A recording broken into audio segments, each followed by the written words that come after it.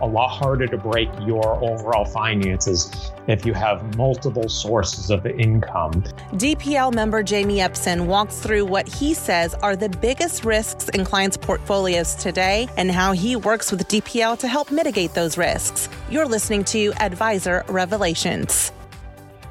Well, welcome everyone today to Advisor Revelations podcast. Today we're joined by Jamie Epson, who is the owner of Stonehearth Capital. Jamie, welcome, and thank you for sharing your thoughts today with our members on the Advisor Revelations podcast and the advisor community. I'm happy to be here, Jonathan. Thank you. Welcome. Well, Jamie, before we jump in and start talking a little bit about some really good topics today, could you tell our listeners a little bit about yourself, your firm, background, and kind of what your role is with Stonehearth? Sure, be happy to. So I grew up in New Hampshire. I went to school in New Hampshire, and my wife was 1 year behind me at school. And so I needed to take a job, and I took a job out in Chicago, of all places. And I majored in environmental science, which I know makes no sense in the context of what we're talking about. There was actually an explosion at the plant that I was at. And so I quickly realized that wasn't necessarily the right job role for me. So I got back in my car and I drove home, and I needed a job. And I happened to be in Merrimack, New Hampshire, which is my hometown. And Fidelity Investments just happened to put a big, huge campus there. And I knew nothing about finances and was proud of it, that I didn't know anything about a mutual fund. And Fidelity said, well, we welcome all, and we're happy to train you. So I did spend about 10 months with Fidelity. And then when my wife, at the time, girlfriend, graduated, she said, I'm moving back to Mass. And I followed her and actually got a job at Stonehearth back in 2000, where I've been for now. I started my 21st year. So if you can't tell, I got quite a few grays here to prove it. So as I said, I've been with the firm since 2000. I actually took over and bought the firm in 2017. We work with mostly clients that are in Massachusetts, but then we also have clients, and I think it's about 25 other states. So they might have been here at one point in time, but then they've retired someplace else. And we help predominantly families. We don't have any corporations or businesses that we're working on. And we like to describe that over the last 35 years, we've been helping clients manage risk and identify opportunities. And obviously, we'll be talking quite a bit about risks today. And that's one of the things that we've focused on for a long time. Well, that's awesome. I really appreciate you sharing that. Does your wife take any credit for you moving back and what happened in Chicago, or is just kind of act of God and things worked out the way they should have? Yeah, probably a little bit of both. Probably a little bit of both. Thanks for sharing, Jamie. That was really great background. When we first got connected, and as we were talking and learning a little bit more about what Stonehearth does and how a partnership with DPL could be mutually beneficial, you told me you were writing a paper about the 8 biggest risks of retirement for retirees. And you told me some of the biggest concerns that you see and that clients see are really around sequence of return risk and longevity risk. Could you share a little bit about those 2 risks, what they actually mean, and maybe the impact to the client? Sure. So I guess the first starting point is if the audience is in the industry, they've probably heard of sequence of return risk and longevity risk.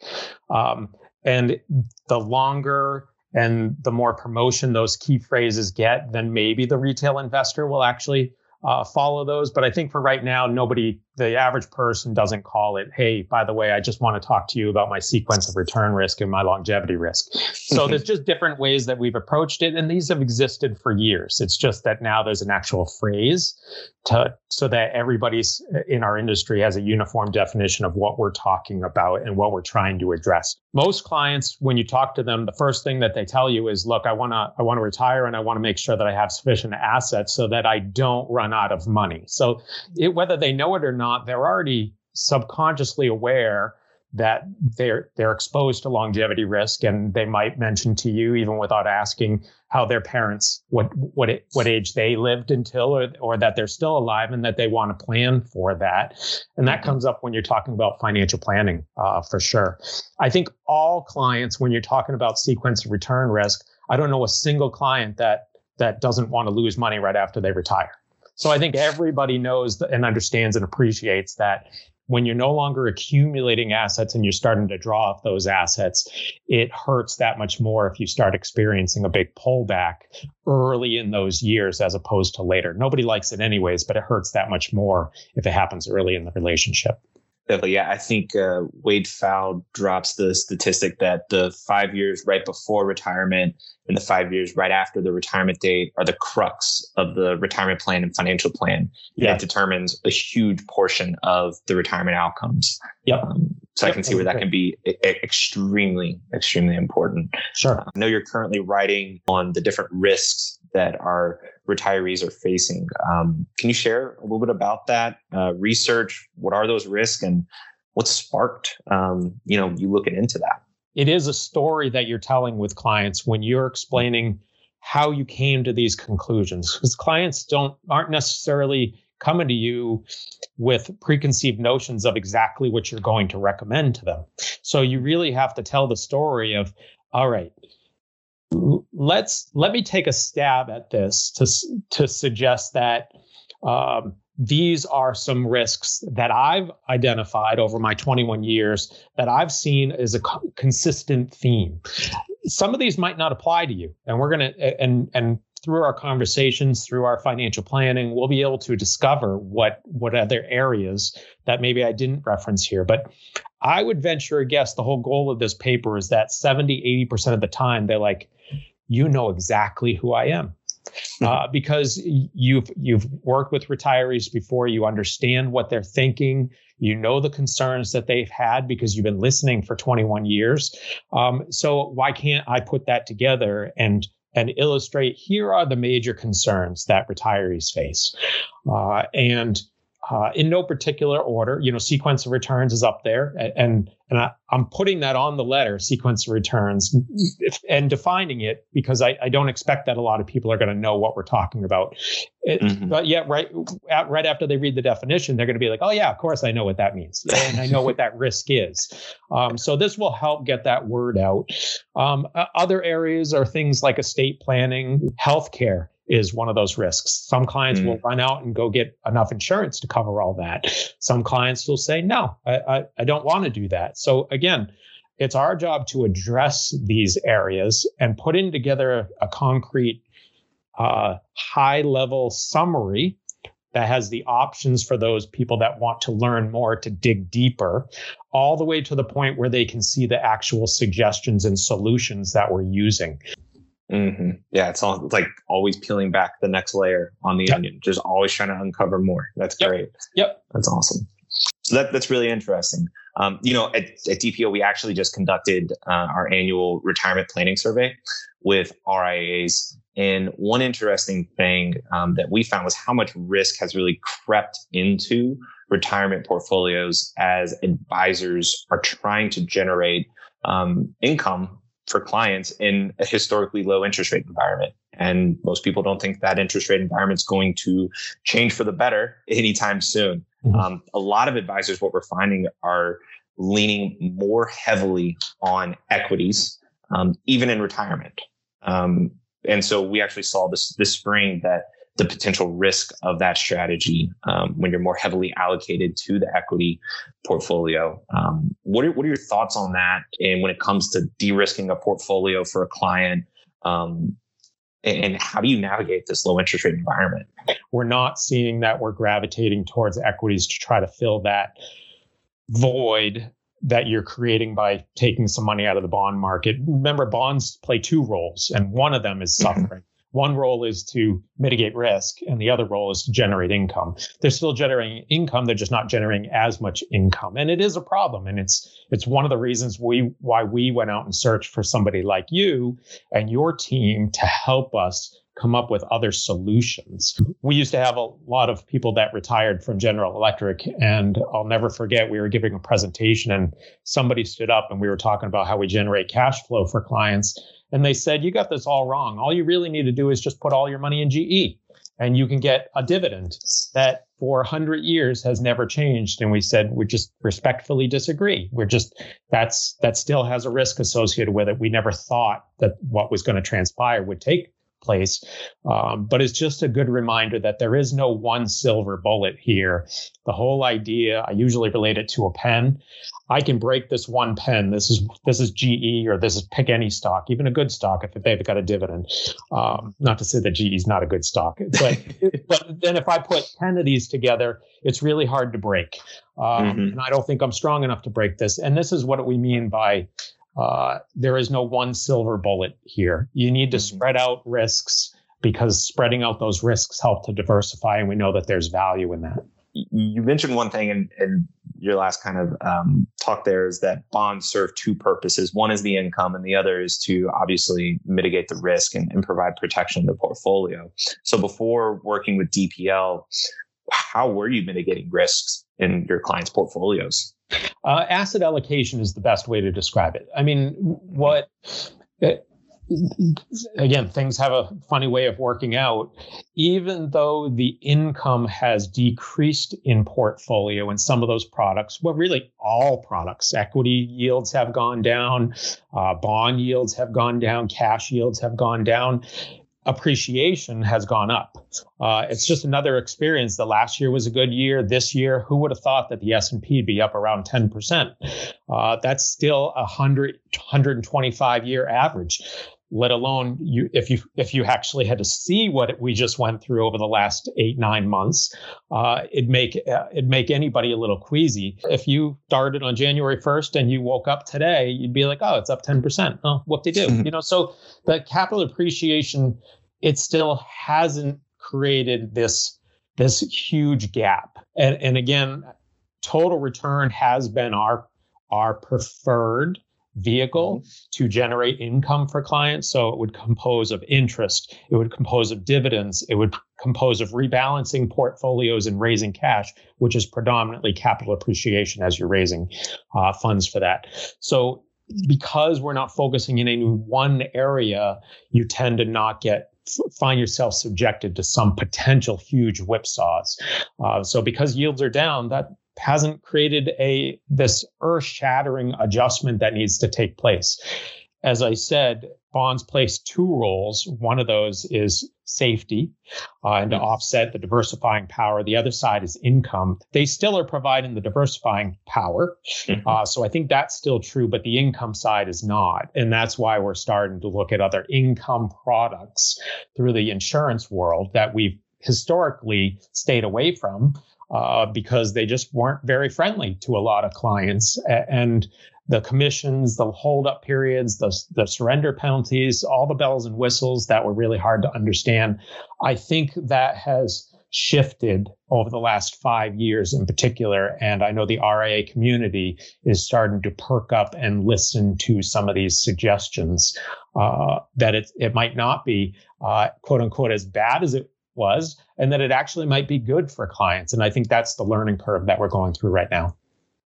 Definitely. Yeah. I think from a lot of the research that we do here at DPL, that advisors are aware that clients, have this desire and this need for predictable income, in addition to asset accumulation, but predominantly the income aspect as they get close to and actually get into retirement. But yeah, many advisors still use total return strategies, like you're saying. And that sometimes can be at odds with what clients desire when it comes to predictability. Right. Now, it can come from the GE stock or whatever. So what are your thoughts on some additional strategies to create that secure income stream for clients in retirement? Well, the predictability, the whole secure component, from us, we accept the fact that nothing is secure. Nothing is secure. The thing that was the most secure was Social Security. And how many times are you seeing people poke holes at it and say that maybe it's not quite as secure as we thought? As I mentioned, we have a whole bunch of GE clients. They've got their GE pension.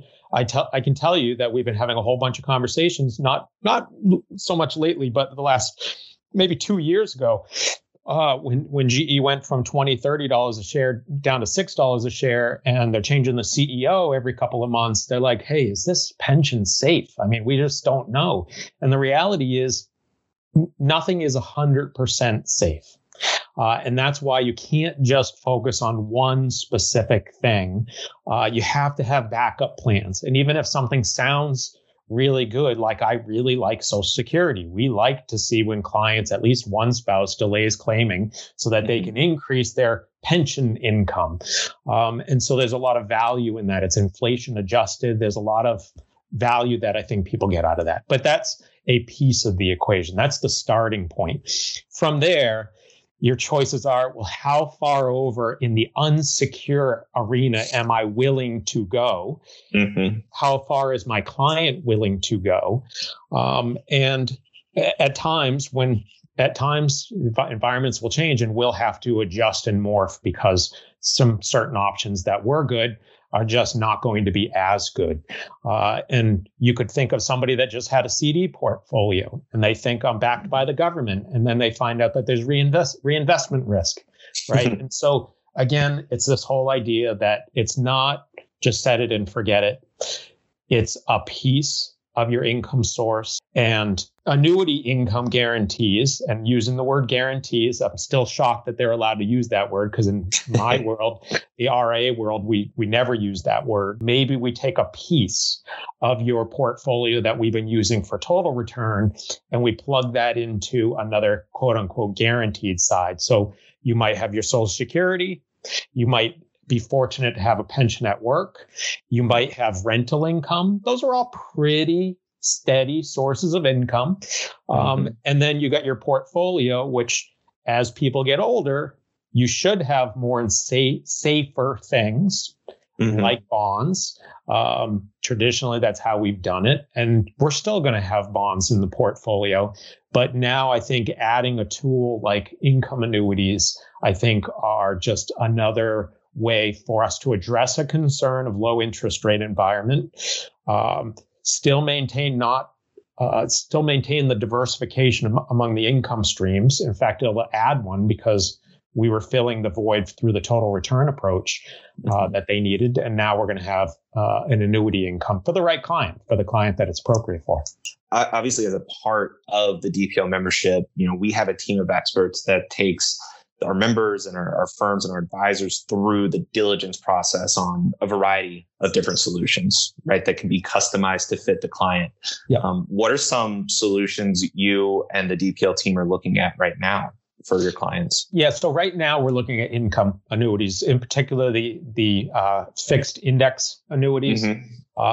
They from an investment point of view, they have guarantees, and from the income side, they have guarantees. And I think if those look even more appealing as somebody approaches, say, 70 years of age, because the longevity, according to the actuary tables, they just don't have, the insurance companies betting that they don't have to pay out for as long, so they can afford to pay more. So the higher the income, the more appealing it seems to families. And so that's been something that, going over that with DPL, opening our eyes to it, allows us to, again, digest this stuff, because we came at it in probably similar light as many of our clients, where no, annuities are bad. Oh, well, it's not that bad.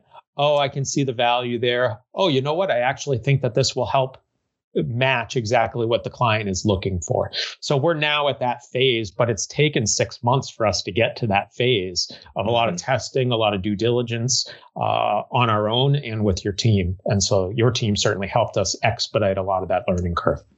That's good. That's awesome. Yeah, it's always great to see the transformation and kind of the eyes being opened of firms. When an annuity has been a four-letter word in the industry for so long, right? But just as mutual funds 30 years ago were re-engineered to be commission-free, now annuities are as well, and that completely changes things. I agree. It does. Yeah. So have you taken that one step forward, or the next step, and actually talked about an annuity solution with a client? Yep. So how'd that conversation go? Yeah. So I guess, it depends on the client and their feelings about annuities. And I can relate with them when if the feeling is negative just about insurance in general. I had one of those meetings this morning where I went over it. I do think it's a really good fit for this family, and we're going to continue to converse about it, but the overriding theme was not probably appropriate for us because of that annuity insurance and our experience in that industry. This is not going to change overnight. Mm-hmm. It's just an education. All you can do is show the value proposition. Sometimes that doesn't stick right away.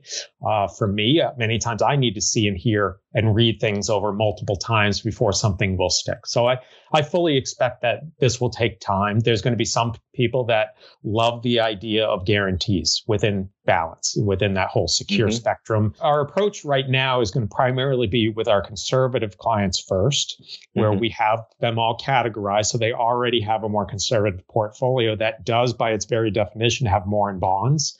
That's where my sense of urgency is to find another solution to add to the mix for that split. That's great. That's awesome. Yeah. Always getting it to the client and driving that client value is extremely important for us. And that's great because it aligns with your business model as well. Right. So that's good. One of the main focuses of DPL in our business is really creating that strategic partnership with a firm like Stonehearth. Could you tell us a little bit, just briefly, how becoming a member of DPL has helped your business so far, outside of just having some of the solutions to the research that you've been doing?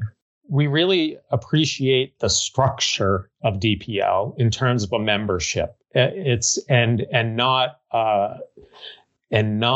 focus so much on making sure that you hit stats for certain products and being very product agnostic, because as a fiduciary, we view ourselves in a very similar role for our clients, where it doesn't matter what products we use. We are paid the same irrespective of the product. And so it becomes so much less about the product. And even with you, even with DPL, even though we're talking about product, it really starts from the consultative side, where here's the issue that we're trying to address. Might be sequence of return, might be longevity, might be they want inflation protection, whatever it is. The products will always change. So that's the part that I'm comfortable with. That I know that will take place. I don't have the resources to be able to stay on top of those products. But I want to partner with somebody that doesn't have a vested interest to push a particular product, but that constantly watches the landscape and can give me some of my time back by doing some of that heavy lifting for us. And just expedite, give me the Cliff Notes version, the most important pieces that I need to know about these products, so that I can go over it in more detail with the client to see if it's appropriate or not. I'm glad that you're getting that benefit and that value out of DPL. Yep. So how do you plan on getting the most out of the membership moving forward? I mean, how are you going to maximize that value for the firm? Well, I think so, long term, it'll be the consultative, watch the industry and let us know as things change, keep us abreast of that, because we're not spending our days just glued in on what's going on in the insurance world. It's just not what we do. So having that long term, I think, is going to be a huge value. We've already gotten more than what I had hoped for. The annuities I felt I was a little bit better at, but the life insurance to me is just still, after 21 years, they're just very confusing. So many moving parts. So it helps to have somebody that's just used to that, looking at that stuff, and they can give us the information. And that's why you have a team. So that, because there's things that I can't do, and that I can rely on somebody that they'll do a good job with that and be able to find those solutions for our clients. That's great. And I'm so glad that you're getting that value, because I know the one thing that is the most limited for everybody is time. Well, awesome. Well, thank you once again for taking time out of your day, Jamie. Thanks, Jonathan. Thanks for listening. You can hear more advisor revelations at dplfp.com.